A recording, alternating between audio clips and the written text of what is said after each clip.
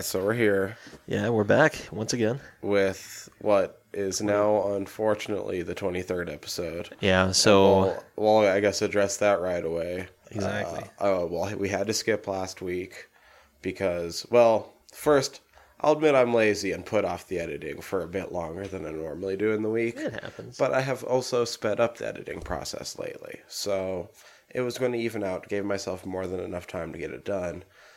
However, upon setting in on it, I ran into some audio problems that I do not have the wizardry at my command to be able to fix necessarily. Yeah, so it would make for a rough copy.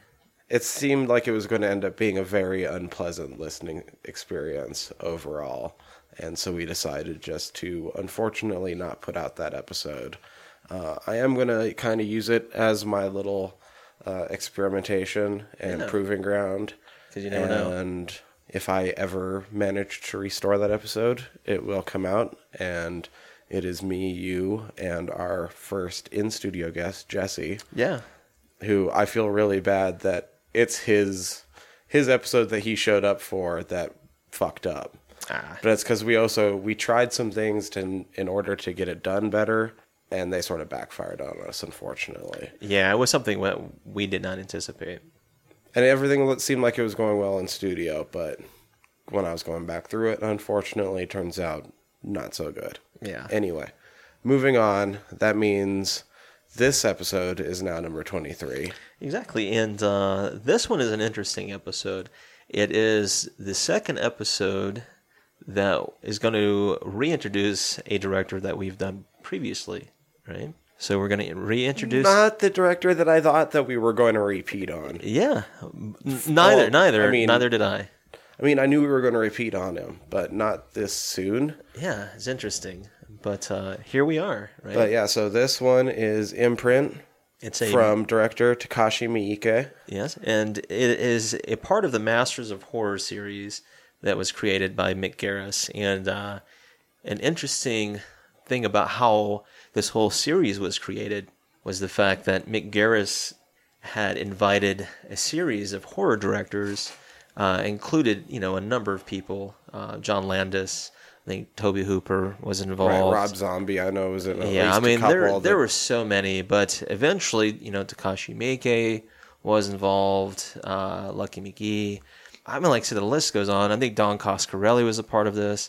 And like I said, that once you start naming the names, you're like, oh, wow. So making a long story short, they were like, you know what, we should create maybe an anthology where we all do an episode, maybe an hour long, dedicated to whatever story you want to cover. 2 seasons, right? Yeah, you get 2 seasons. There was actually a 3rd season. Showtime, I think initially were supposed to pick it up, but they didn't. And I think NBC picked it up and they renamed it Feared, I think it's what it called, or something of that nature. Fear Itself? Yeah, maybe it's Fear Itself. It was almost like a continuation, but like I said, for Primetime Network as opposed to Showtime.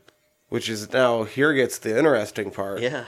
This episode, it's not a full movie, first off. No, it's an episode, but... An hour-long story.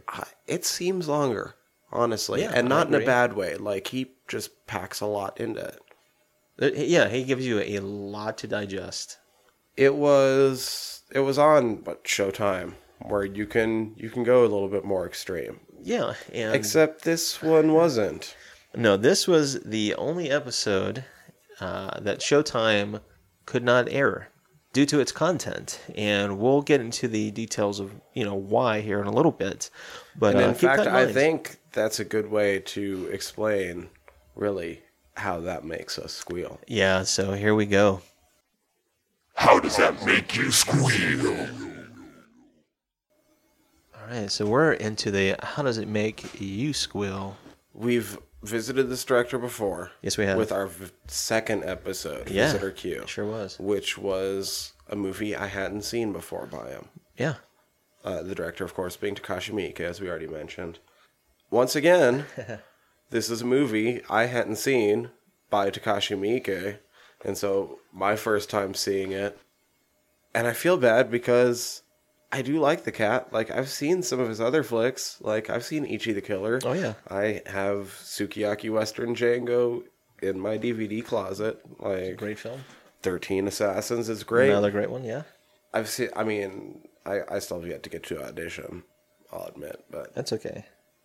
we did, like I mentioned, we did Visitor Q. Yeah, I which mean, there's several we can go easy down. review of, if you haven't went back and checked out our back catalog, if this is your first time listening to us talk about horror movies, is it's a horror movie where I'm not sure if I'm truly qualified to comment on due to its weird taboo Nature. and incestual themes plus bullying plus exploitation. Yeah, I mean, there's so many different things going on. And that's kind of within what he this does. film. He pushes boundaries. Yeah, and he does. He brings a lot of subjects to the surface. Ichi the Killer is hyper violent. This yeah, movie wow. is no cakewalk. Yeah, no, this one is an interesting dose of a lot of different elements.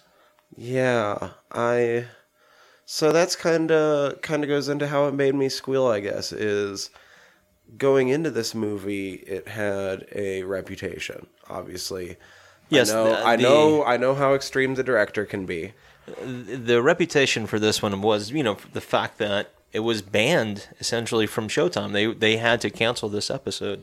Right. It was a part of their lineup, and Mick Garris, he even mentioned, he's like, I really like this film a lot, but even for me, it's too hard to watch.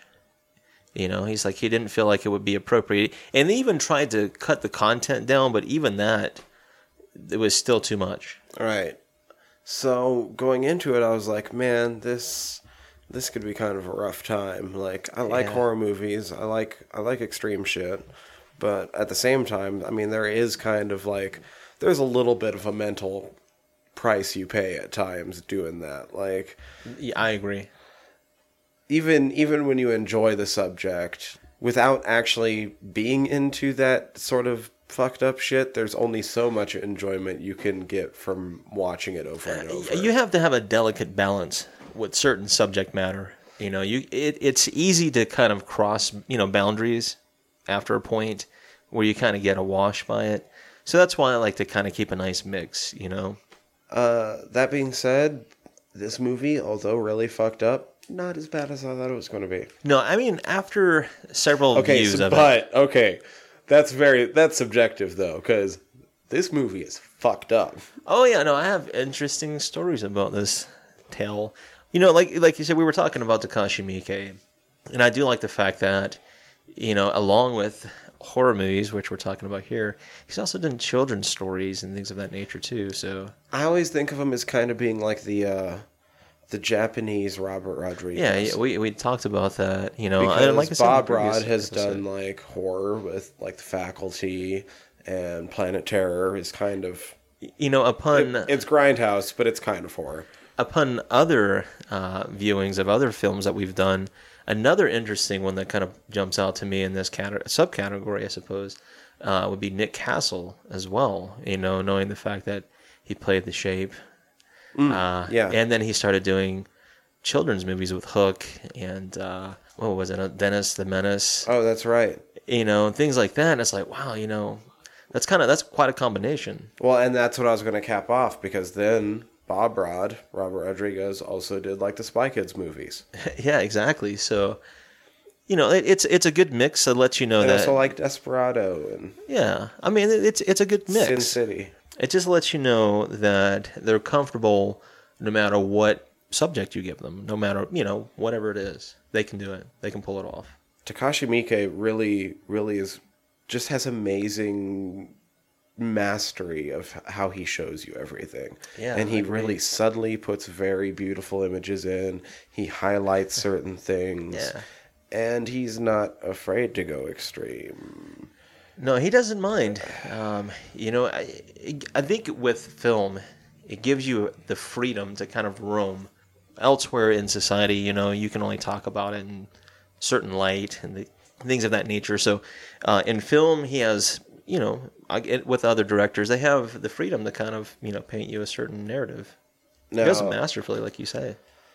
That being said, I've really enjoyed this. I didn't think it necessarily warranted its reputation. But then I try to think of it a little bit more in context. Like, I don't think it would be banned today. I would agree. If it was remade some of the today, things we've seen. I don't think it would be banned. With where some other, like, even more mainstream shows have gone now. Like, yeah. I would say that there are things that have been shown in Game of Thrones that are at least as bad. Subject matter wise, of course, yeah. I think of Hannibal. There's things like where they've shown in that. Right, and that was on network. That wasn't even exactly. on... Not even on, like I said, your primetime cable, I suppose. Right, so there is no way in the world that this would be banned now. So don't let that scare you away anymore. No, you got to think, this particular it gets episode... extreme. It hints at what kinds of extreme just by, like, the brief synopsis of this guy's trying to hunt down a prostitute that he promises to bring back to the New World and stuff. Exactly. And know by Takashi's reputation that he will deal with taboo sexual matter and this and that. But it's not over and beyond. No, it pushes it to a point where it's not, like I said, over the top. I mean, it's over the top to maybe some degrees, but not really in the grand scheme of things. I don't think it's pushing it too far. I've seen way worse subject matter. And if I had one critique of it, and it might be a good way to segue into our big name star, I guess, is that I kind of felt that Billy Drago was underutilized in it. Yeah, for being who he is, I felt like his role... I mean, his role was important and is kind of the main driving force. But most of what you're seeing has nothing to do with him. I agree. He's not really getting to do anything on screen except ask some questions here and there. Yeah, he's giving a certain limited role. Even though, like I said, his background, his story, fuels the whole narrative. And I feel like it forced him to kind of ham it up a little bit because I agree. Some of his line deliveries are kind of shitty. You could say it. Well, that's the thing. They're not even. Well, they're shitty, but they're like humorously shitty. Yeah, I agree. There's a sense of humor to it. He's chewing the scenery, but it's because he gets like 20 lines in the goddamn thing. He doesn't give much, and I guess it's a little bit more than that because he gets that little bit of exposition and. Maybe some of it has to do with the whole fact that there's a Japanese crew and he's the only American actor on set. Right, yeah. And I can't... I just... Perhaps. I don't see why you get him and limit him like that. But I agree because he's had a wealth of experience in film in general. Yeah. So it's interesting, but I wanted to speak real quick about two people who wrote this. One was the person who wrote... the screenplay, the teleplay, and actually the writer. So there's, two different people involved with this. Right, because this is based off of a short story, something like that? Yeah. I have it written down, the name of the story. I have to go to it in a little bit. But Shimaku Iwai, she wrote the story. It's a novel, right? And I guess in Japan they would consider it like a kaidana, scary story. And that was part of the appeal for Takashi Miike to make this film or to make this episode. He's like, it's just like something that he wanted viewers to watch and talk about afterward, right? Is it kind of like a traditional, scary story?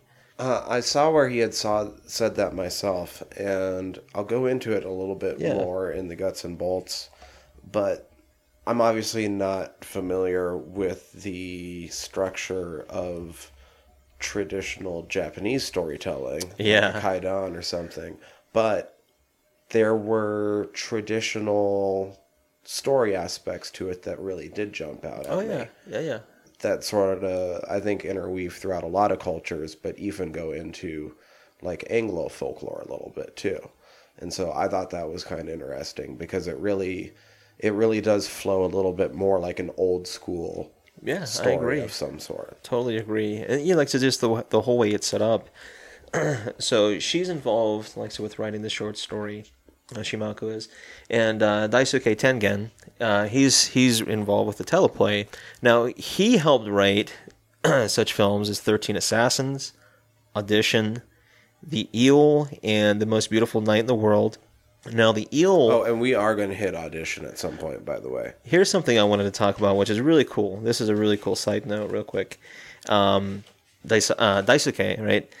His father was one of a handful of directors who was involved with the Cannes Film Festival who won the Palme d'Or twice, right? Oh, okay. So his father, I have it written down, is Shuhei Imamura. He is the mentor of Takashi Miike, right? I didn't know that, but Takashi attended his film school in Yokohama, right?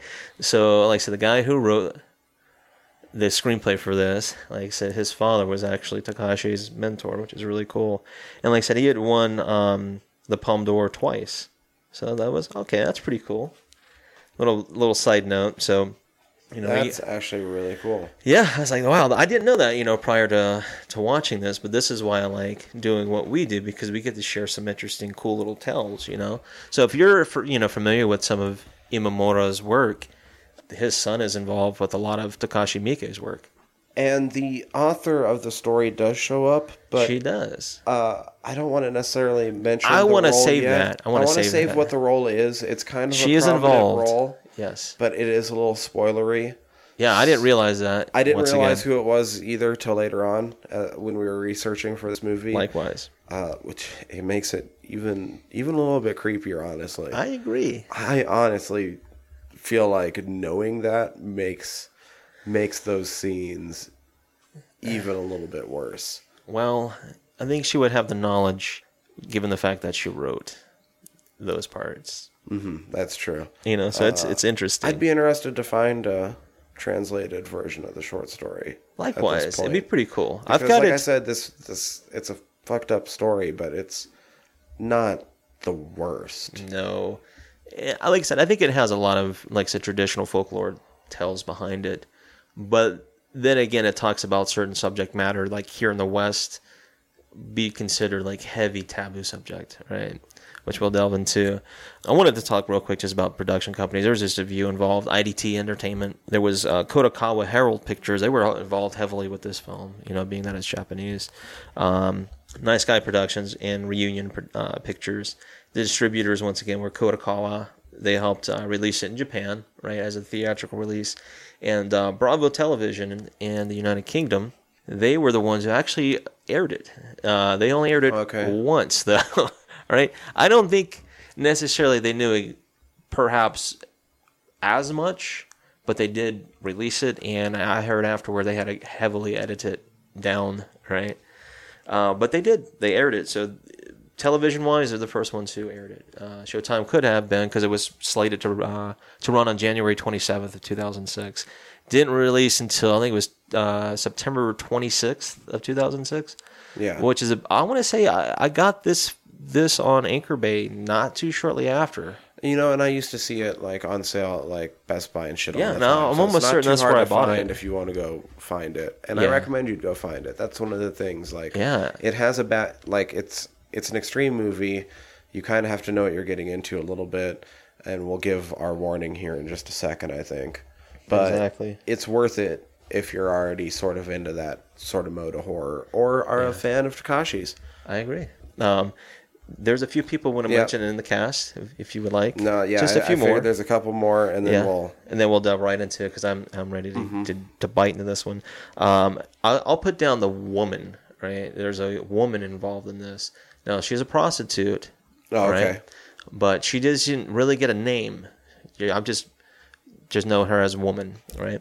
This is Yuki Kuru. She was in Rush Hour 3. She was in Mystery Train, Snow Falling on Cedars with Matt Damon. And she was in, Blood, The Last Vampire. She does the voice acting for that in the video game. Oh, that's cool. Yeah, so she's prominent in Japan. You know, there's a lot of these actors and actresses that are heavily involved in Japanese film. Mm-hmm. The one who plays Kumomo in the film, her name is Michi, She was in a few films like Silence, The Most Beautiful Night in the World. Like she was involved with Daisuke Tengen, some of his films and things like that. Like so there's a lot of films I'm not familiar with. Like so there's just a lot of Japanese films. So she was involved with this film. The Touter, which was the short person in this film with the weird headdress. Right. Right. I thought it was a different person at first. Right. The first time I watched it, and then I started watching Eastbound and Down. And I thought it was the small guy in season 2, his little sidekick with the taller Mexican guy, like the two Mexicans. I haven't watched any Eastbound. Wow, so he was involved with like the Willy Wonka, the remake of the Willy Wonka. He was the Oompa little, Loompa. Yeah, right. That guy. For a long time, I thought it was him. Right? Not him. It's not him. Okay. It's not him. It's a Japanese actor named Mame Yamada. This person was involved in Tokyo Gore Police, Blue Spring, which was like I think a television series. Okay. The Great Yokai War, Zebra Man 2, Attack on Zebra City. Zebra Man was a part of, I think it was geared towards children, but it was like a superhero. Yeah.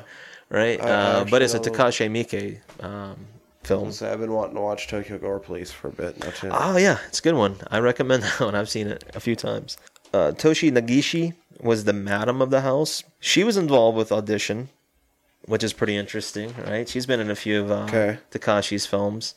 Yuichi Matsui is actually the special makeup effects artist.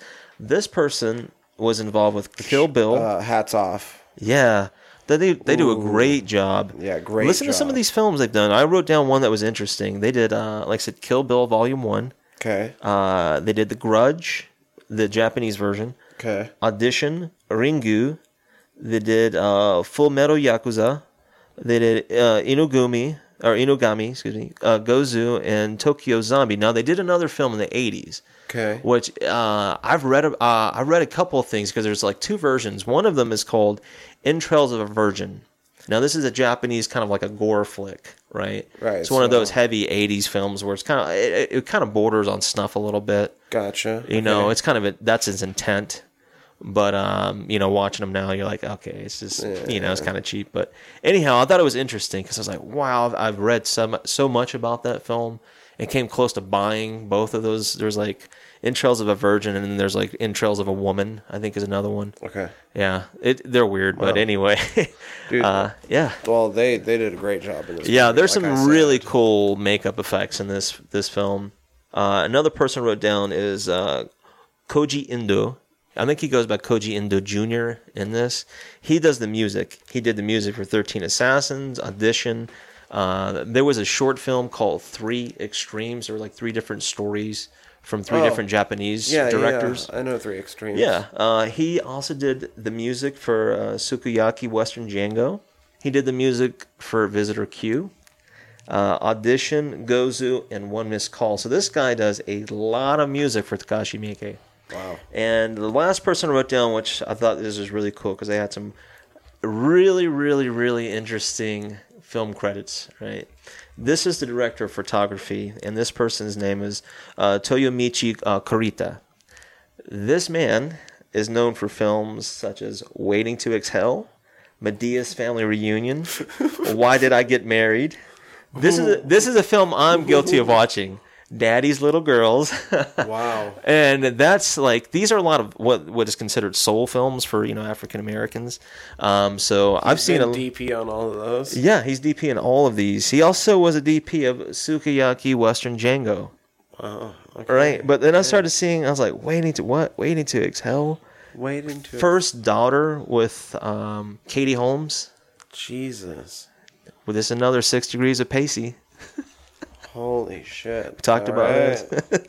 So I started looking, like I said, I digged a little bit. And I was like, holy cow, man, this is some and we didn't really mention credits, any other Billy Drago's filmography. No, but he's done some really cool sort of ties stuff. into what we've done is in the remake of Hills Have Eyes, which we did a Hills Have Eyes episode.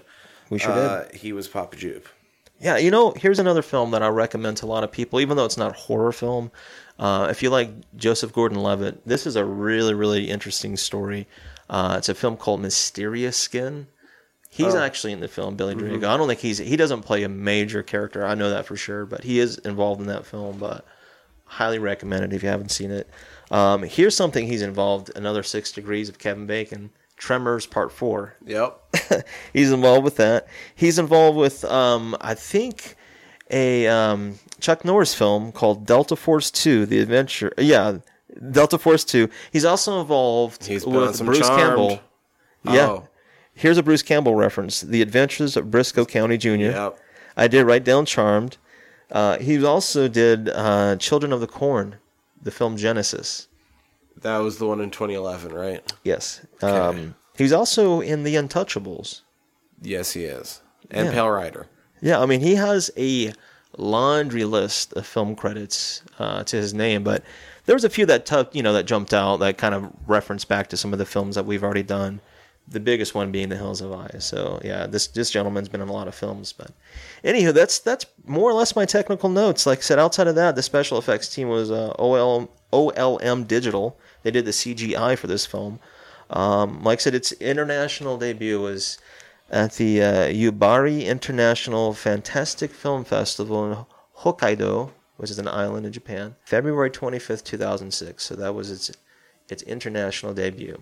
Cool. So there we go. So, No taglines. no taglines. Unfortunately, I like them. I'm not sure. We warned them a little bit, what right? would you give? I mean, I guess I didn't think about the fact this didn't have a tagline, or else I would have. No, the only thing I wrote down for it was banned from cable broadcast, which that's true, but it's not really a tagline. No. Yeah, I don't know what I'd call it. I don't know what I'd give it as a tagline. Ooh, I will extreme Japanese. I don't know, folklore maybe. I don't know. Whores always lie, don't they? Yeah, that's a good one. Whores always lie. ... Don't they? I like that. But we did give a really quick forewarning, right? So if you're not familiar with some of the films that we've done, I will go ahead and say this is... It doesn't deserve its reputation. Not quite. However, it involves torture. It involves torture. It involves... There's a lot of disfigurement. There is disfigurement. There's a lot of sexual themes involving children and incest and rape. And there's a lot... I mean, a lot of the characters are prostitutes anyway. Yeah, so think about that. There's... I don't know if I want to give it away, but if you're not... I'll put it this way. If you're familiar with pro-choice, there's pro-birth...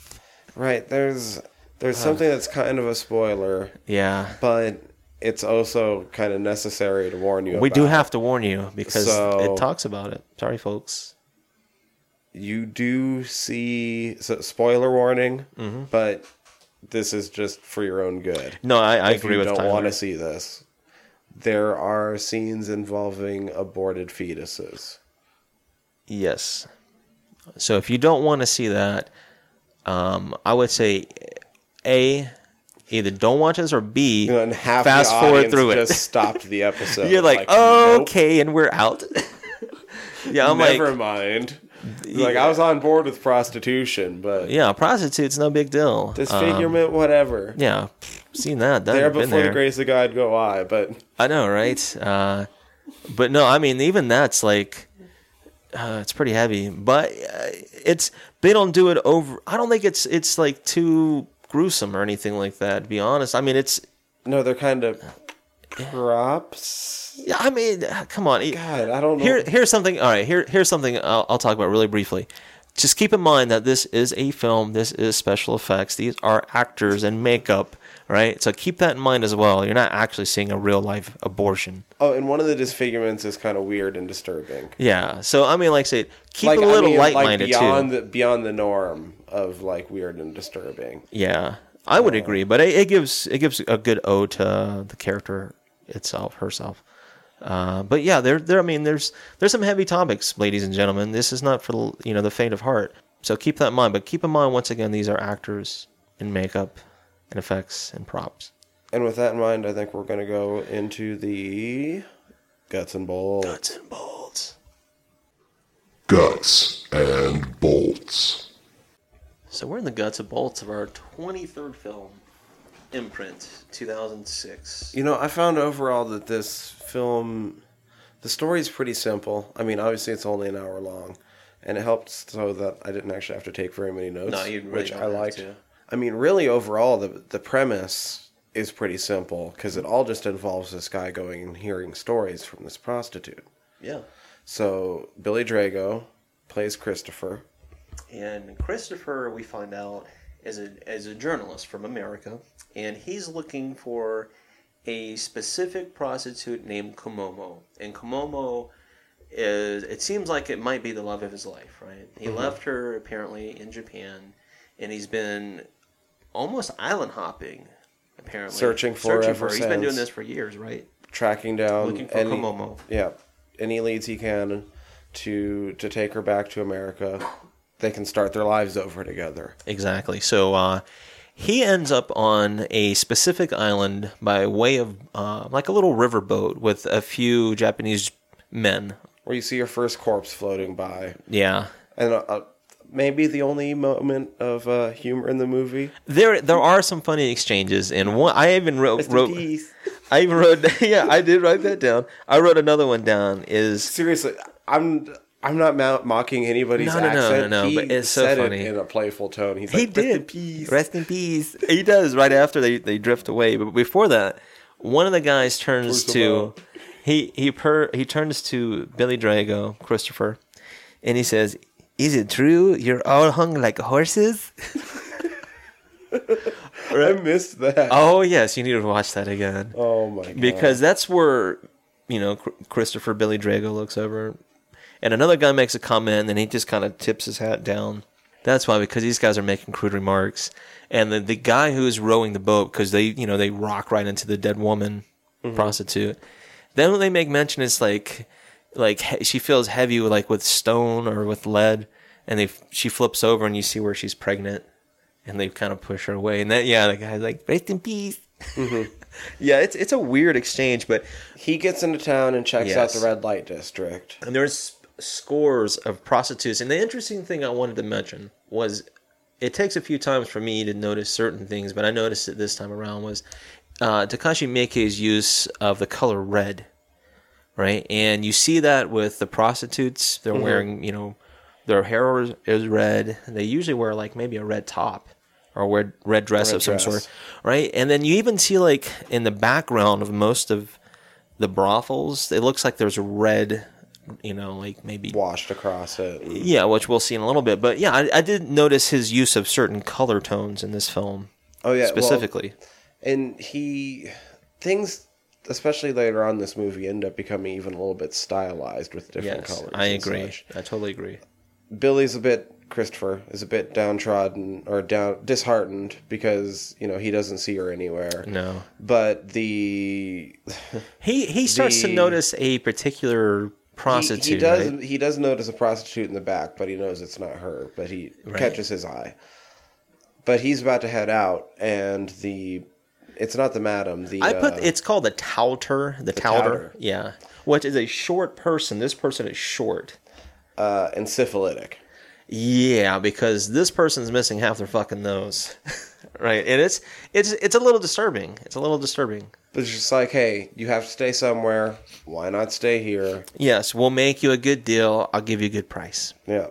He goes in, Yeah, I mean, he's like, he asks him, who do you... And he points out that he would like to spend the night. Back. Yep.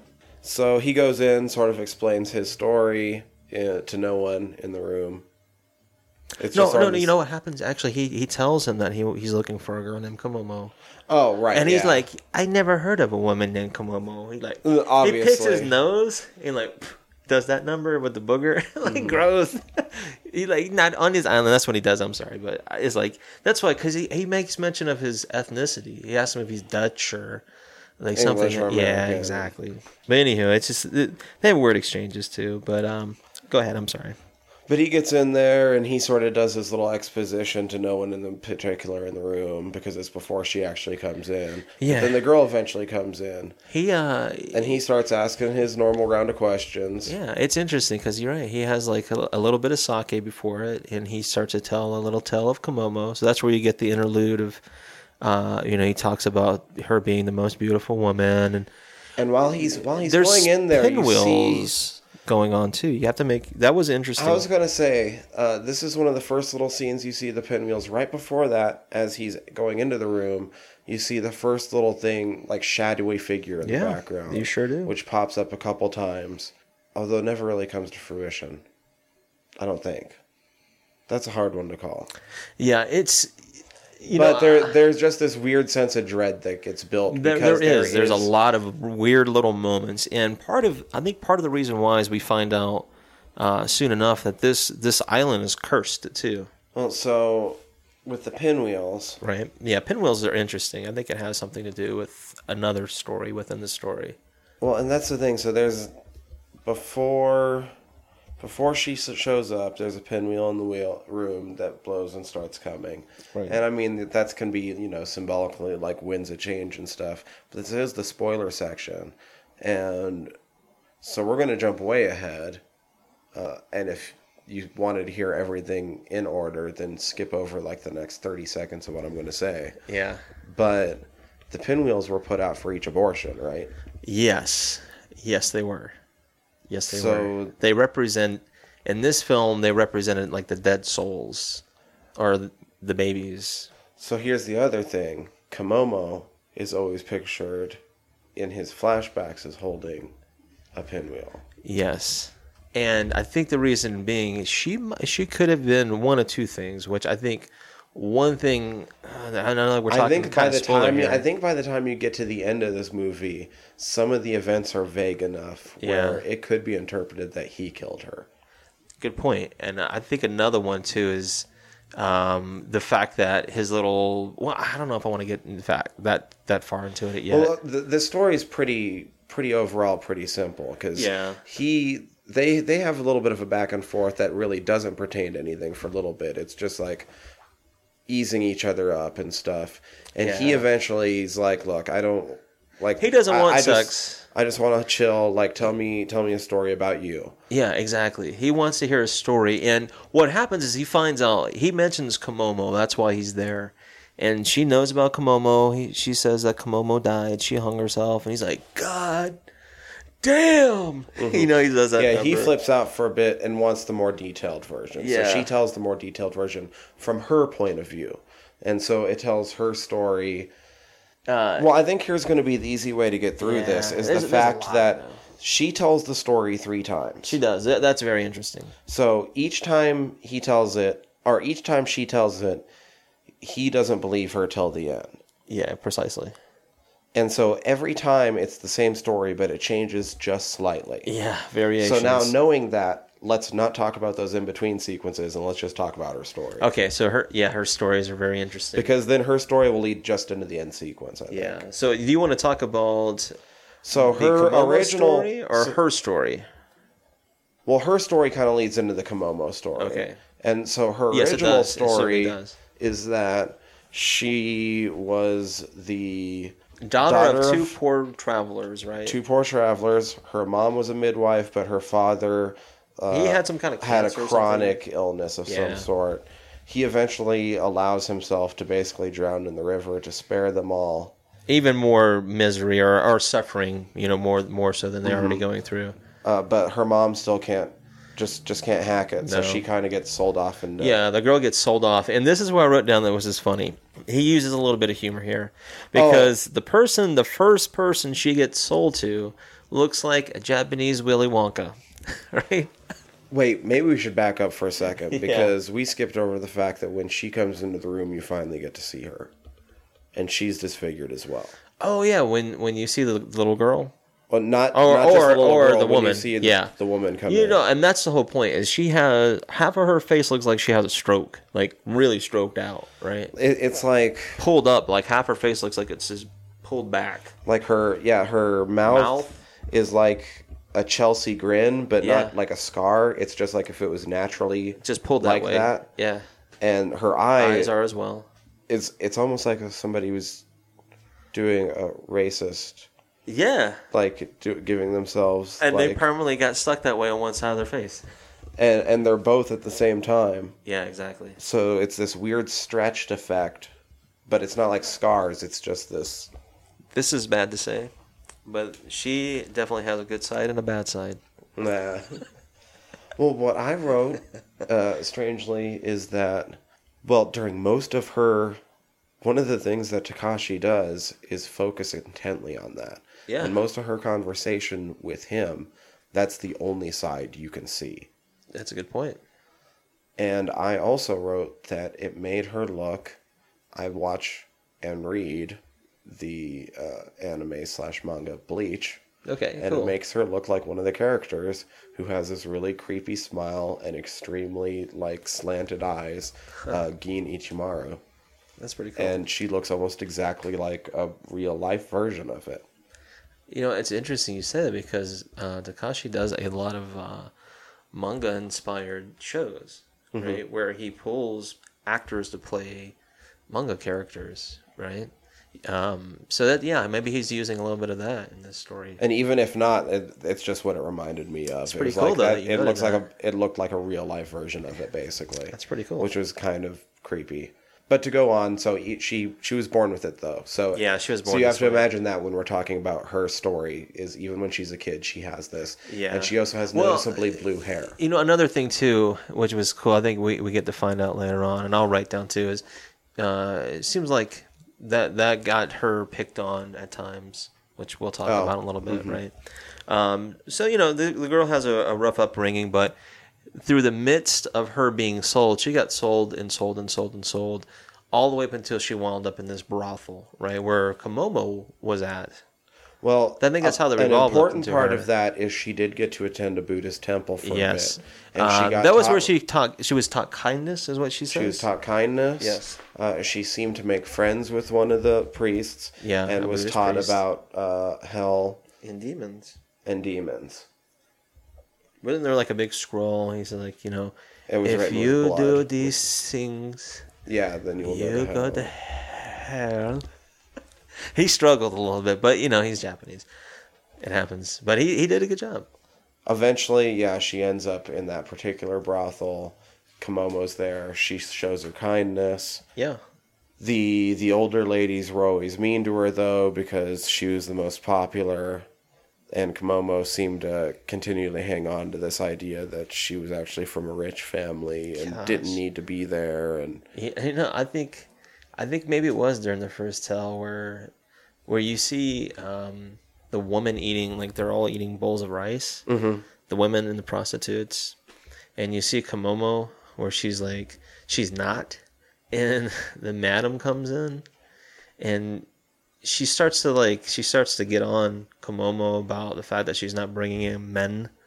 You know, she's like, well, if you don't bring in men, then you can't eat, you know. She's like, you need to make that pussy pay. she's not getting on Komomo. She's getting on... Oh, no, you're right. Komomo. The girl with the face. Yeah, Yeah. I'm sorry. That's where she shows Komomo compassion, right? I'm sorry. It's a woman who does that. But she tells the woman that. She's like, you need to make that pussy pay. Yeah. It's like, oh, wow.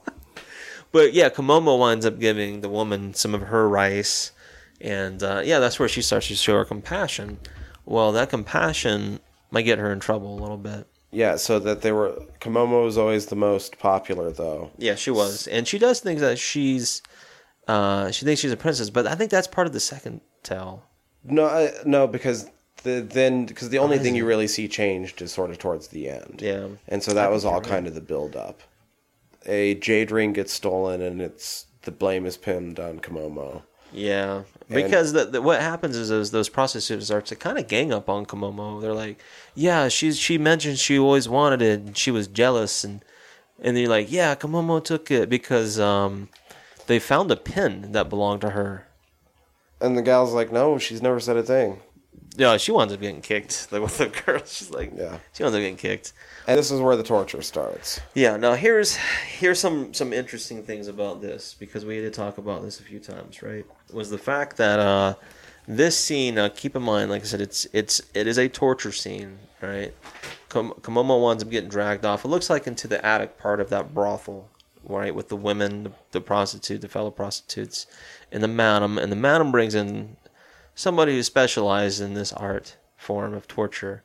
Right, now, the person who plays the torturer Is the author of the short story. yeah, we talked about Shimaku Iwai, It's and interesting. is possibly the creepiest person in the movie. Yeah. Just super sadistic No. smile. Doesn't and- she also have like her teeth are blacked, like the front of her teeth and the bottom of her teeth are kind Yeah. of blacked? Oh yeah, You know, completely and I was blacked gonna out. make a joke where the fact is like, oh, look like she's using the charcoal toothpaste, trying to like really getting that shine out. But no, it's just interesting to me because that was a part of the culture back then too. Is I think maybe that showed a certain status in society. You know, it's weird how makeup portrayed certain things in society, but yeah, she plays a really, really cool part. Now, I wanted to branch off just real quick. This gets into my almost first time I'd seen it, maybe second or third time I'd seen it, but I brought it over to a friend's house, right? Mm-hmm. And it was my friend, his wife, and one of our friends, right? And we get to this part, so I described this film, what it was about to them, right? Kind of gave them a heads up. I was like, look, it's gonna be a little bit of torture. There's gonna be a little bit of this, a little bit of that. It's gonna, it's gonna make you a little squeamish. So when it comes up, I'll give you a heads up. So this part came up, right? And I told the girl that was not the wife. I told her, I was like, look, it's like, here it is, right? So here we go. We get into the part where the torture starts to do her thing, right? And it starts off with like it almost looked like little incense. Like right. Little wooden pokers. Well, she's given instructions on what, like not the face or something. Yeah, she tells her not the face. She's like, you can do the body, but the face is pretty much what makes the money. So don't abuse too much, right? So that's the point. You like teach her a lesson, but don't hurt the face. Don't hurt her money maker. Right. So they were what, like little bamboo skewers, kind of, or kind of like Basically. little. Well, she lit them on fire, and it was basically like you were holding like a little bit of little incense. That's why I shits. say that. I know they weren't incense, but that's what they look like. Yeah, Like bundles of I incense. agree. That's exactly what it would remind me of. Shoved in the armpits. Yeah, so that's how the torture A little bit starts. at first to And then sort the of show like whole what's bundle, coming, right? and then a whole bundle. Yeah, on and both she, sides. the torture, the lady who wrote the novel, her character, even her playing it, she gets a kick out of the fact that she starts to smile and then slowly goes into the armpit. So she's enjoying her job of torturing Komomo. Then the good old classic of the nails under the fingernails. Yeah, Or so she has needles like under these long, like 6-7 inch needles under Wow. the fingernails. Can you imagine that going right into your cuticle? Now here's where we lost half of our audience, my friend and Okay, I. so yeah, it doesn't stop it under the so that was bad, but like whatever, like that's kind of a so classic, here's what happened, because I'd like to mention that as soon as they saw, her get the armpit stuff, that you could see them kind of like getting squeamish. And then the needles scene came out where Komomo was getting those pins and needles up underneath her cuticles and her fingernails, and that girl lost it. She turned to me, she said, "How can you guys sit here and watch this stuff?" It's like, it's sickening, right? This is where I put this film on pause. Now keep in mind, this is like back in 2006. right. Like, so when it originally came out. And I was like, all right, here we go. I was like, look what we're watching here. I was like, this is not real. This is a film. I know this person. This is makeup. This is effects. They're acting, right? It's like, I don't go out in the real world looking for this stuff. It's like, I enjoy it because I know it's a film. And that's all this is. It's interesting. Yeah, it's gory. Yeah, it's that. But it also helps me for knowing the fact that I don't have to see this in real life, because this shit happens all the fucking time and we don't hear about it. Mm-hmm. Right? So keep in mind that this is a film. I know that it's not easy to watch, but I told you about it ahead of time. Right? So we push play again. And they're out. Right? Half the audience is out. But we stayed, my buddy and I, we finished the film. So anyhow, this is the scene that lost half of our audience. Oof. And then I needles. had to defend this film. Needles into what would you call it? Like way up the top part of the gum, sort of like. So yeah, plying the. After she gets a handful of those needles, that's when the torture starts to open her mouth, like especially her upper lip and her bottom lip. 3 in And each, they go sort inside the of. gum line. Like, Yeah, way in the bottom of the gum line, like kind Yeah. of up above, like where you would think that the tooth root. Yeah, is. I would say almost to the. I don't know, like almost in the upper I don't know, jaw, like way in up your- there. in your Basically, lower jaw, imagine way up there and way down there. where to the point where her mouth is splayed open with needles driven into her. It looks like part of her gum line, almost into the jawbone, or upper and bottom jawbone line. I'm like, wow. So after they do this is not the end of it, ladies and gentlemen. They pull her up by this little pulley system that's up against, like, I guess, an upper rafter, right? And then they string her up. She's hog-tied. She's got those needles in her fingers, hand in her mouth. And then she starts to twirl around, and then you see a liquid start to string down on her, right? She's hog-tied, but she's strung up by only one leg. Yeah, and she does that little twirling because she's strung up. Like you said, there's nothing she can do. She's fucked up. But she's pissing on herself. And she starts to confess that, I stole the ring. I took it.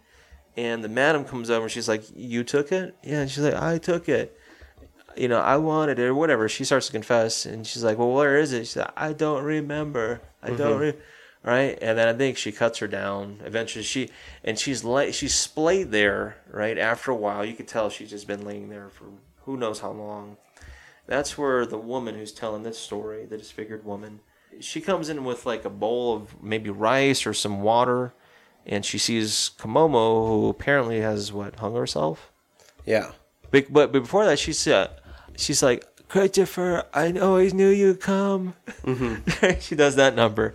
But that's when apparently she hung herself, and yeah. Well, like we said, she tells this story 3 times. That's number one. So that's the first version we get is Komomo hung herself. Billy doesn't buy it. No. He's like, there's something you're not telling me. You're not telling me something. I want the truth. Tell me the truth. And that's where she's like... So she's like, okay, story's the same until... Well, hold on. Before she does that, she tells him that line that... She's like, whores. We never tell the truth, do we? Yeah.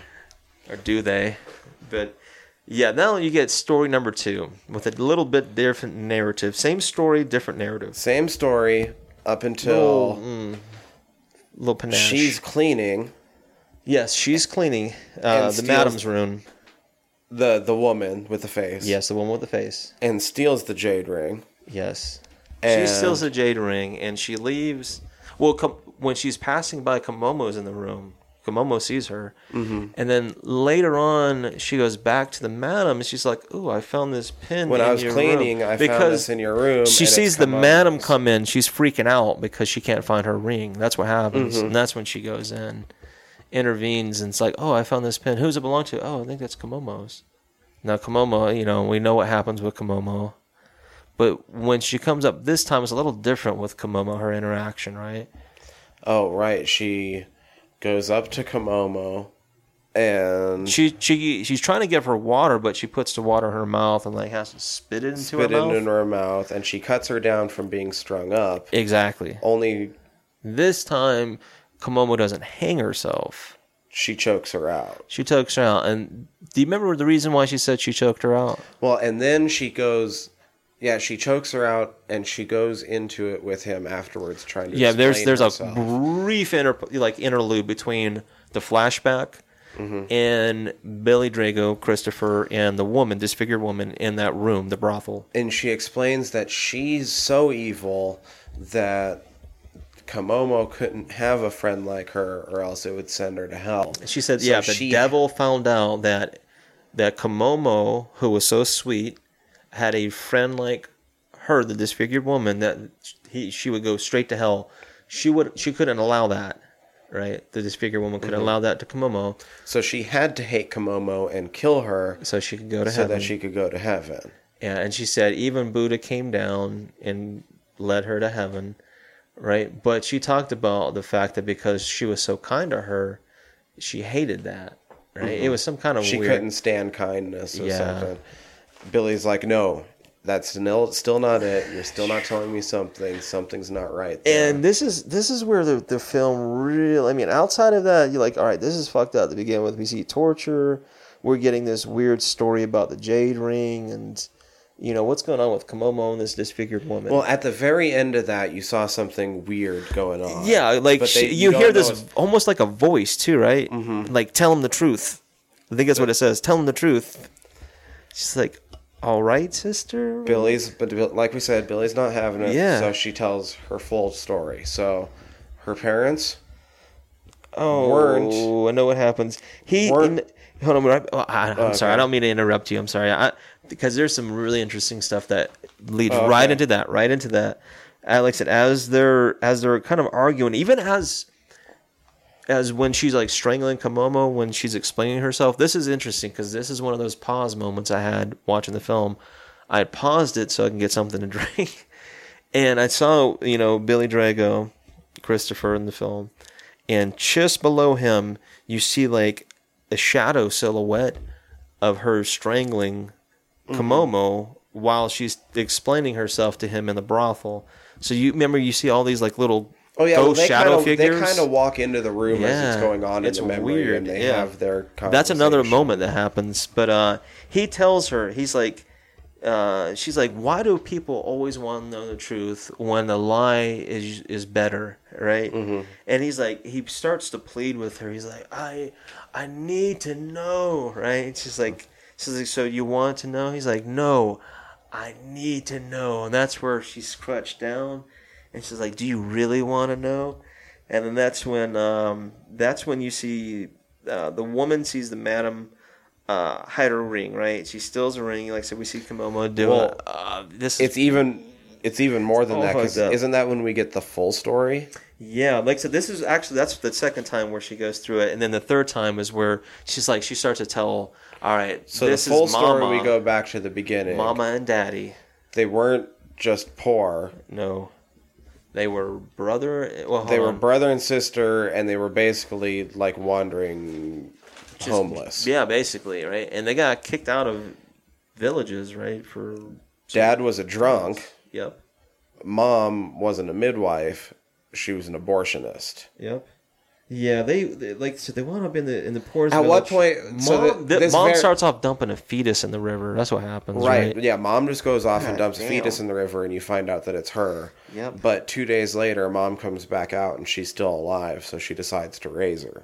I think there's even a little bit scene before that. I don't even know if it's before she was born. Maybe. I don't think she. Well, there's a scene where you see him beat her. It's fucked up. Like he comes out, he's like Morisaki. She's like, with what money? Morisaki. This is not toward the end. I'm not sure if you find out they're brother and sister yet. No, I don't think so. Not quite yet. So, well, he gets her to reveal the truth right away towards the end, because it's obvious that something's going on with her. Yeah, okay, I see what's going on. So let's just tell it all in full, I think, at this point. Yeah, so the third story, like I said, is really the third story is is sort of revealed in two parts, because there's one last reveal to it all. Okay. The big part is that they're brother and sister, and that's what kicks it off. Yeah, so what you start to kind of notice what's going on with Dad is after you see Mom dump the fetus, I think that's kind of the first thing you see, is Dad comes out, he gets a scoop of water from the same river that they're dumping the fetuses in. You see the little girl start to put the pinwheels like near the foot of the river in that tree, and you see the red ribbons. And then that's where you start to, she tells her story of being born, right? That's when you find out she came out, looks like something happened. Mom's screaming. She gets dumped, the little girl, in the river. She, like I said, 2 days later, she gets found because she's still breathing. Like, she's at the foot of the river. Mom's out doing whatever she's doing. She hears the baby cry, and she takes care of her. So Mom really is the only one who knows what's going on with the girl. Like, there's something else going on besides her disfigurement. Right? Oh, this is where it gets revealed. Yeah, the girl starts helping the mom dig like the rooted vegetables for the abortions. There's a woman that comes in, who's like, I don't know what happened. No, I think there's a woman that comes in. Her mom does the abortion, and she has the fetus in the bucket. That little girl, woman already leaves, and as she's coming out, she gets hit in the face with the rock, because those little boys are calling her freak, like freak. And they don't know what she's carrying. Oh, yeah. And it drops out and falls on the rocks, and there's a little freak out. fetus, that drops out the bucket, and those boys run off. And so that was actually one of the scenes where I felt like, so there's some of the things like when he shows the tree, and there's other things throughout the movie where Takashi Miike really really shines a light on how he can compose a scene. Yeah. But he never even shines a light on it. But I thought one of the most interestingly, just beautifully put together shots he did in the entire movie was when she's gathering that fetus back up to the into the bucket, and she's got like the blue hair, and it's far enough away in the shot that you can't quite see her disfigurement. Yeah. Especially with the way her hair is over her face. And so it doesn't look like a disfigurement. It doesn't look normal. Like, I'm not saying it's better because it looks normal. I'm saying it just doesn't, like, it just sort of fades to nothing almost. And then the other side, she has the blood coming down for her eye. Yeah. And just the way the colors and everything flow. It's interesting, man. He does have a way for capturing shots. There's even a real quick interlude they have with the priest again. I was going to say, like, you see, it's almost a mirror of what he was telling her before. Yeah, but that's not the whole story that happened.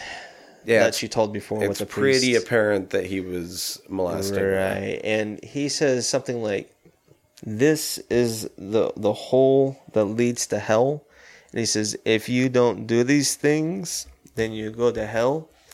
So what he's telling her is like, if you don't do what I'm like telling you, you go to hell. So this is pretty. Yeah, he was molesting her big time, but she trusted him because he was a Buddhist priest. Yeah, so we find that out. Like I said, then we see the boys throw the rock, hit her in the face. She drops the bucket. The boys run off. They're all spooked. Then you get a shot of the dad coming back into the hut and beating the mom in front of the girl. Well, he's beating the shit out of mom. Well, and beats mom away. Yeah, basically. Beats mom out of the hut, right?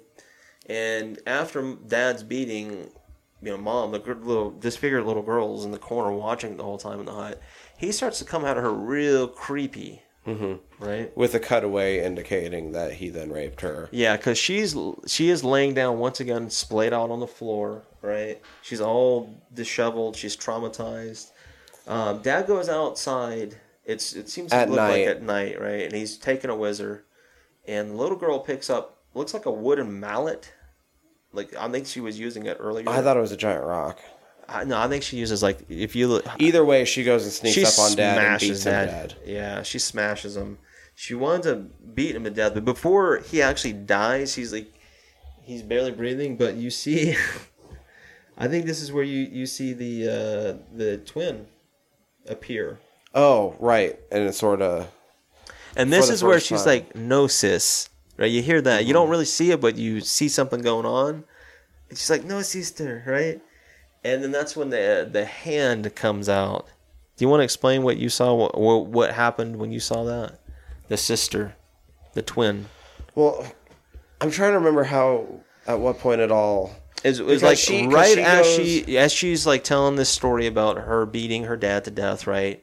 And then her dad's like laying there in a pool of blood, and she's got it raised up.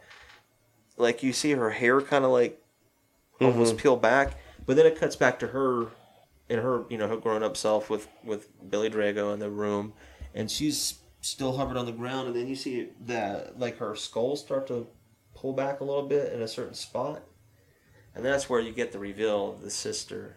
Right, so she has a parasitic twin growing out of the side of her head. Right. That's kind of a hand. It's a hand. And here's something that... With a face and a mouth. If you're with us, the palm. This is hard to believe, right? That she has a twin sister, a parasitic one, that is living inside of her skull, right? Yeah, something like that. And at times pops out as a hand with teeth and a face in the center, right? Mm-hmm. Now, here's something I was going to mention about that. If our listeners are familiar and they're up to speed right at this point, if you're still listening to us, somebody had mentioned this before, and I thought it was a good kind of way of describing this scene. Is if you've seen Vampire Hunter D. I was about to say, I'm actually a fan of Vampire Hunter D. I've read the first few novels. So if you're familiar with that, I have a couple of graphic novels behind you. Yeah, and I have one of the books. This. He has Left Hand. Exactly. So if you're familiar with Left Hand, this might help you understand what Sister is to the disfigured girl. As soon as I saw Sister, I was like, fucking, she has left hand on her head? Yeah. Right? So the big reveal in this film was that she has a parasitic twin sister. That was what freaked Mom out. Who spits out the ring. She does. As soon as she comes out, that's what happens. She spits that ring out, and they're kind of like mocking Billy Drago. And that's when she does the reveal and going back and being like, my parents were brother and sister, by the way. And yeah, she says, have I got your attention, mister? This is my twin sister. only Mama knew about my sister. Mom and Dad were brother. They were run out of the village when they were found out. The girl and twin were cursed from birth. That's what she said. We've been cursed from birth, mister. Right? So sister, this is where you're talking about, where this is one of the most beautiful shots, I thought. Like, so I think she said, the little girl, you hear the lullaby, like the sister singing her the lullaby. Mm-hmm. And it's interesting because I read a little bit about why they chose that song, and it's actually some of it's kind of operatic in a way, but it has a weird title to it. It's very poignant the way that they chose that piece. And sister speaks in Komomo's voice. Yeah, she does. Like I said, the sister likes to mock him. So after you see that scene, she says, "I waited for you, Christopher." And he's like, "Komomo?" And she reveals that sister was the one that... I know what you did in America. She's like, no matter where you go, your hell follows you. That's what she tells him, the sister, right? Well, he had mentioned way earlier on that that Komomo had reminded him of his dead little sister. Yeah. So and innocent, you get an pure. audio flashback from little sister that sort of indicates that he killed his little sister himself. You hear the hand speak in his little sister, his dead little sister's voice, whereas you hear, "No, Christopher, stop." Right? I did what you told, or something like that. Yeah, and he yells, "Freak!" He yells at them, "Freak!" When she says, "I'll give you what you want. I'll send you both to hell." Right? She's like, "You can't do that. You can't don't have do the it." power to do it. Yep. He gets out a gun, shoots her in the heart. Nothing. Nope. She says, "You can't kill us." This is where he's like, all right, shoots her in the head. And this is a really cool scene, I thought. Because when he shoots her in the head, she goes back, right? Her head rocks back, half her body rocks back. So she's going in that backwards, position. But she's still standing. And then when she swings back up, she's Komomo. Yeah. And she reaches When around she's behind. Komomo, right? She reaches behind and grabs like a chunk Of her brains that are bullet linking wound, out. yeah, like her skull and bullet wound and brain. Turns around, grabs it, and looks. He mocks him with it, right? "I waited for you." Oh my God, damn! Right? And in the end, he's arrested. He's in a cell. Yeah, accused to him in a cell. You see water and food being poured into these bowls on a prison cell floor, right? Like he's in a fucked up prison cell somewhere in Japan. You hear one of the guards. There's two guards. One of the guards says, "Yeah, he's a murderer. He's the American journalist who killed the prostitute." Right? He says, "We're gonna have fun with you. Death won't come soon. This will be a living hell." Right? And then they walk off. Billy Drago, Christopher, walks over to the food and the water, and you can see he's shackled up in chains. When he goes to scoop the water from that bucket, he imagines a bloody fetus in the bucket. Like there's a dead fetus and blood and guts, right? And he starts to cradle the bucket, and then he starts to sing it a lullaby. It was the same song, wasn't it? I think maybe it could have been in English. Because then you see a shot of him cradling the bucket with the ghosts of Komomo and his little sister standing next to him. Komomo, she's blowing on a pinwheel. And then Chris, he lies down with his head on the bucket after he kisses his finger. There's like that. And then he touches the bucket, and then he cradles it, puts his head on it, right? And then you see a shot of where it says imprint. And then it goes to the end credits. But then you start to see these sceneries, right? There you see the river, the stream, right? And you see the fetus, little dead fetus floating down the river. Then you see, after you see that scene, it goes back to the woman, the disfigured woman, and she's fanning, right? I thought she was fanning herself at first because it's like an over shoulder shot, right? And it's kind of, kind of tilt. I guess I don't know, rotating a little bit, right? Yeah. And she's got like a little hot box, like a little smoker or something with a grill on top of it, and she's fanning the coals or the embers inside of that little grill box. Yeah. Yeah, and she just turns around And it's like fish or something, It's right? like Like a this fish head or weird something. fucking fish head and smattered fish meat, maybe. Right? Yeah, And that's it. that's it. Yeah. So So, and we skipped over the amount of skipped a lot. fetuses that they actually show you. By the way, there's a lot of fetuses. But this tale went from a guy looking for a prostitute he wanted to bring home to America with, promises of a good life.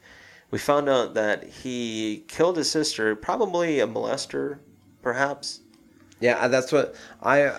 Maybe she was using that I little thought girl it as a sounded metaphor. to me like he killed her, even though he had already molested her. He's like, because she was so pure, and that's a good way, because I never really thought about it. Maybe there's parallels in what she's telling her story is maybe his story back to him, using her as a metaphor. Well, because she does say whores lie, don't they? I thought the only thing that I find also weird is like, so the ghosts that are haunting him in the cell are his sister, who he killed, and Komomo. Because there are some scenes where you see the shadow ghosts appear. There's even one scene where I think the madam of the house walks by, and then you see this little girl walk by right after. Mm-hmm. So you see like little shots of that. Every time Komomo is shown in his flashbacks, she has a pinwheel. She does. And we know that the pinwheels represent are death of some sort. Or something, yeah. Well, they're put out every time there's an abortion, but they don't have to be just an abortion. No, they could be death could be because suicide. Well, you see ribbon trees. They use those red streamers, it looks like. Well, the pinwheel also blows before the woman with the face comes into the room. It's true. And in the end, we see that she's not dead. Yeah, no, she's totally not dead. But dead. She was death coming. She was justice coming of some sort. She was... Good point. She could have been a justice. That's what I'm saying. She somehow activated the pinwheel. And that it has something to do with death. I'd say the indication is that he killed Komomo. I would totally believe that. I could totally see that because he went mad. The two ghosts that are haunting him are his sister, who we know he killed, and Komomo. Right. Komomo's always shown with a pinwheel in his flashbacks. Ghosts. And the one woman is still alive at the end. Yeah. But we see him shoot Komomo. We don't see him shoot Komomo, but we see him shoot Komomo. You know what I mean? Yeah, so that could be his way of like when he broke, maybe seeing the parallels between Komomo and his sister. He snapped, killed her, had to save her pure innocence, and then he's been chasing the ghosts since then. I could see that. And then, she could represent death, the Grim Reaper. I mean, him seeing the fetuses in the water... And him even giving a shit about him. Well, even the abortion could be an allegory to the fact that it's pure and innocence is like something before it could be corrupted. What if he killed her because she got an abortion? That too. That's what I was thinking. With Maybe their kid. That's what I was thinking. At the beginning, you see the bloated woman, the bloated pregnant woman, and that's what I was thinking. Maybe she got pregnant and he killed her. That might be it. It would make perfect sense. That might wrap it back around that way, too. He can't bring a whore back to the United States with his bastard child. Yeah. Because this story takes place, what looks like the early 19th century. Yeah. Somewhere around that time period. Or no, not early, maybe late 19th century. I'm not sure, but not modern, that's for sure. No, it could even be early 20th century for that matter, somewhere in between that time period. But no, I didn't think about that. That's a good idea on it too. Anyway, really good movie though. It's like I said, that's a part of his. Speaking of Takashi Miike, the way he tells stories, he makes you think about these things. You know. Well, and it's a bit easy to follow some of the symbolism the way that he does. This one isn't so chock full heavy like we were talking about Gozu. Holy shit! Good luck with that one first time.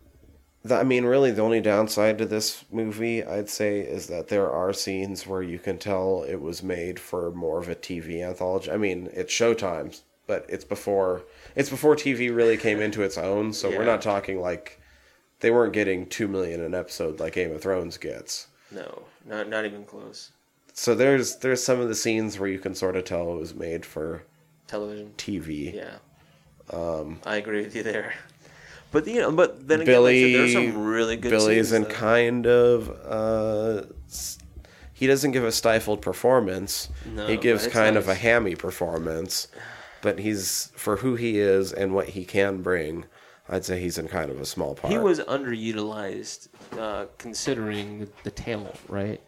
And then, like I said, there were some scenes that were a little hammy, but all interesting the choice. Japanese actresses are amazing though. Oh, hands down. Holy cow! There's a reason why you see their credits along with imprint, right? Yeah. So Takashi knows how to pick his film crew, and along with him telling the tale, he said, he thought this was some content. He knew he had to choose certain topics well with American audiences. He said he thought he did enough to where it'd be all right, and then he even did some more editing just to see if that would do it. And then he's like, apparently not, So he's like, they just. He tried what he could do with this story to not be too over the board, because I feel like how do you feel if they would have cut all the baby fetuses part out of the way? Do you think that would have took away from the story? Kind of, especially because there's almost like a weird little montage of the baby fetuses at a certain point too. Yeah. That part really wasn't that disturbing overall. I didn't think it was disturbing. I mean, it's like yeah. It was extreme, but it was. But again, it's just makeup and He puts it out so plainly though. Yeah, exactly. It doesn't do it crudely to the point where it's like you said, you're actually witnessing this, this act per se. It's like, come on, people. It's a film. Just keep that in mind. It is a film, but I know it's a touchy subject. I'm not trying to make light of it. But you're right. He does it in a way where it's not. It's a little comedic, in a sense. I mean, he uses comedy. Yeah, to deal with some of these aspects, Yeah, he really does. like you said, the Japanese Willy Wonka child. That's what I was getting buyer. at. When I saw him, I had to think about it. I was like, holy shit, he looks like a fucking Japanese Willy Wonka. Took this little Except girl. he's buying children. Yeah, he's buying children into prostitution, apparently, right? Mm-hmm. So, he intermingles little bits of comedy to maybe water down a little bit some of the broader taboo subjects that's being played out. The fact that the girl's being sold into fucking prostitution. Well, I think some of the imagery is so surreal anyway that it's not hard for him to border over into absurdism to push some of the humor at times. And we talked about that too with Visitor Q. Like his the way he uses, uses humor interluded with the surreal, right?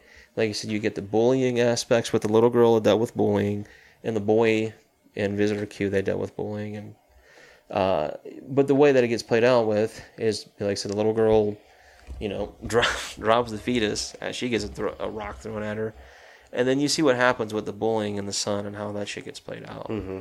So it's interesting. Like I said, this film, I liked it when it first came out because, like I said, I was in my early to mid 20s, right, when this film came out, and at the time, this is kind of the stuff I was getting into, with Takashi Miike and like I said, some of the subject matter. This is kind of when I was really starting to get into.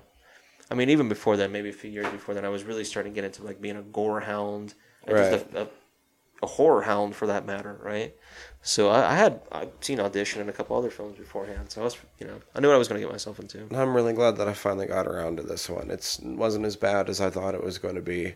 No. Just a very well laid out tale. And I was going to say, sort of folklore aspect. One of the things that it reminded me that sort of ties into more Western folklore is his commanding or having to ask 3 times to get the full tale, because it always seems like as you go through some of the different folklore and stuff, like things involving fairies and this and that things repeated 3 times tend to have power. That's a good way too, because you don't really. The number 3, of course, can be represented in a lot of different ways, esoterically and Kabbalically and whatnot. Although, as we pointed out, in my notes, I only wrote it down as him asking 3 times, but I think he had to re-clarify because of little sister. Yeah, there might have been 4 questions And 4... Could be a good way to look back on that. I'm not sure. I mean, hey, that's how many audience members I started with. There might be 4 questions, and I don't know. Maybe 4 plays in somehow in Japanese stuff rather. That's than, cool too, because he, like I said, he does lean heavily on the number. I mean, not number, but just Japanese mythology, whether it be Shinto or. I mean, you know, it might not. I have absolutely no idea. I'm just throwing out that it might. Shit. While you're taking a look at that, you know, we talked about Shimaku Iwai. The book was called Boki Coyote. That was the name of the novel that she wrote. That the imprint was based on. Like I said, he liked the simplicity. And imagine the audience telling their friends after seeing the film. He said it's more like a kaidan, which is a traditional scary story that could have been told before the horror genre was around. Now, kaidan it kind of talks more about like traditional, like I said, folklore tells, but there's different words used for like what we consider like maybe the ringu and juan and stuff like that. It has a different name. It more alludes to like Japanese horror. More so than kaidan, which is traditional folklore. So it's interesting. Yeah, like, I was talking about Mick Garris, too, the guy who created the series. He said that he thinks that it was amazing imprint. But, like I said, he said it was even hard for him to watch. So he said it's definitely the most disturbing film that he's ever seen. That's Mick Garris saying this. I don't know how true this is or not. I obviously just did a very quick Google search while he was talking. But... It does seem like there's a higher instance of fear amongst the number 4 in the Japanese population because the 4 is unlucky because it sounds just like the word for death. Good point. Huh? She? Yeah. No kidding. Wow. And that's the name for death? Apparently. That's interesting, though, that he would use it. I think they're written in different ways, but they're still pronounced the same. She? Yeah. Well, that would make sense in this film. And like I said, think about how heavy that is. It would make sense. I'm not sure. It's a when we got up to the Little Sister segment, I realized that like it was all mixed up in my head, and I was like, "How many questions did he ask?" And if it's 4, that would make sense. If it's 3. Then it still touches sort of on folklore aspects, in my opinion. Good point. So it's still cool. The story, the way it plays out, really does feel kind of old school. I agree. And kind of like almost like a ghost story you would tell, because it sort of does wrap around to this guy just sort of getting his just desserts. And exactly. And like I said, I think all the imagery, like I said, that he uses, Takashi Miike, along with the storytelling, and like I said, the way that is told... Very interesting, and like I said, I can see why Showtime during that time period banned it. Because you got to think too, it was 2006. Not that it was that long ago, but today I could see it getting the green light considering things that we've seen. Yeah, no, I would say out of the 2 that we've done, right, Visitor Q, I would still say weirder, crazier. Yeah, exactly. This one, I think, even with the fucked up torture scene, I'd say that this one. And the fetuses wasn't that this bad. One would appeal to a wider audience than Visitor Q. Yeah, I think you're right. I think even if you edited those 2 things out, it would still be appealing, right? I mean, it's still appealing regardless. Right. But you could probably. It's a great credit to how good he is at composing scenes. Where I can say that there were some beautiful shots of a woman hanging by one leg with needles poking out of. Her hands and mouth. Oh, gosh. There's even scenes like of the suicide tree is what I wrote down with the red ribbons that you see from the prostitutes, and that's something I wanted to note, and I think I asked you about earlier. Is I noted, or at least I took note of the fact that he was using a lot of blue and a lot of red, predominantly red, and I was kind of curious as to the reasons why he chose those 2 in this particular story. I don't know. There's probably other things that play in. Well, I can imagine. About 4. I started to look into it, and then I was like, man, I'm kind of going down a rabbit hole. I don't know how far down I want to go. So I'll just leave it be that I noted that, like I said, he used red and blue. So if our listeners are listening and you know a little bit more than I do about the color scheme in cinema, I'd like to hear the take on maybe why he chose those color patterns. Or I guess just how how some of this symbolism that he's obviously using pertains more to Japanese culture rather than ours, because there's only a certain lens that we can view so much of this through, but he really is a master of what he does. I agree. And weaves a lot of different imagery throughout his things in very particular spots. And I feel like there is definitely things that we're probably missing about this movie. I agree. I mean, there's like I said, there's a lot of cool little nuggets that you can find throughout, and I've seen this film, this episode, I don't know how many times. It's I wouldn't say like a heap of times compared to other films, but I've seen it probably at least 10 times.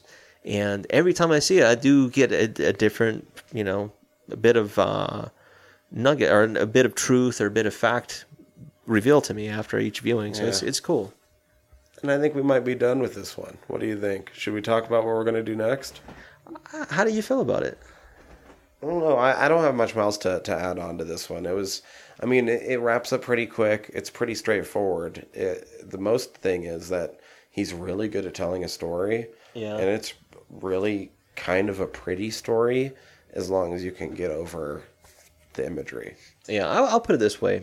When we kind of try to compare films, whatnot, because we try to do that a little bit, try to give you an idea. Maybe try to watch a few episodes of Masters of Horror first to get a feel for it, right? Mm-hmm. And then if you've seen or if you're familiar with any of Takashi Miike's work, watch this one. Listen to or watch Visitor Q so you get yourself familiarized with us in the film. Watch this. I'd say watch this first, though. Yeah. No, yeah, like I said, I think this one would have I would totally wider recommend appeal watching than this Visitor first. Q. Yeah. Visitor Q is a whole different beast. Visitor Q's weird. It makes you feel kind of dirty, too. Yeah, exactly. The bleakness of some of the beginning of it and stuff is... Wow. That's a very powerful film, but you're right. That was interesting that you noted that in the beginning that out of the several films that Takashi Miike has directed, that these would be the first two that we've introduced our listeners to. Mm-hmm. I do want to do Ichi. Yeah, Ichi's brilliant. Audition's brilliant. I want to do Audition. He actually did a film called Blues Harp too. I need to watch that, but I wonder if he uses the color scheme now. I'm thinking about this. What was I gonna say? So, yeah, I think we have some ideas coming up, but maybe we should save it. But we've got some cool things. Well, coming up. We've got some ideas coming up. Some of it kind of depends on when we can get to it. We will have Jesse back on to make up for the episode we missed. Yeah, so we'll get a reintroduction, but for our listeners, it'll be your first introduction, right? Yeah. I guess though to keep listening. Yeah, because we definitely want you to keep listening to us and to do all that, as we go on and continue to do our thing. Subscribe to us. We're Google Play, Stitcher. Tuned in, iTunes, right? iTunes, SoundCloud. Oh, yeah. We have a website, friedsquirms.com. You can email us, squirmcast@gmail.com. We'd love to hear from you. Follow us on Facebook. Yeah. Search for Fried Squirms. Fried Squirms on Facebook. Twitter @FriedSquirms. Yep. Have I mentioned it all? I've been trying to do things on all of these whenever I can. Yeah. I mean, we get shout-outs. We've been given shout-outs, right? That's right. Oh yeah, fucking.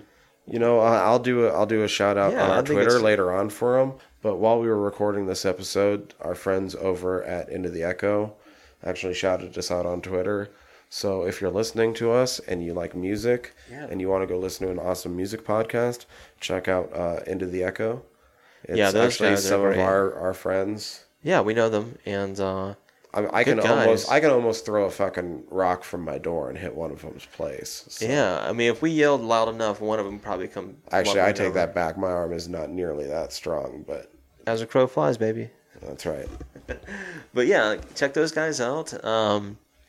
Like I said, I guess before we leave, is there anything that you've seen lately, maybe that you could recommend for our listeners? Well, I'll do a really brief recommendation, but I want to do it right up on the website. But if you haven't checked out American Gods on Starz yet, it's not horror related, but it might be one of the more important shows that's going on TV right now. So. Yeah, so check that out.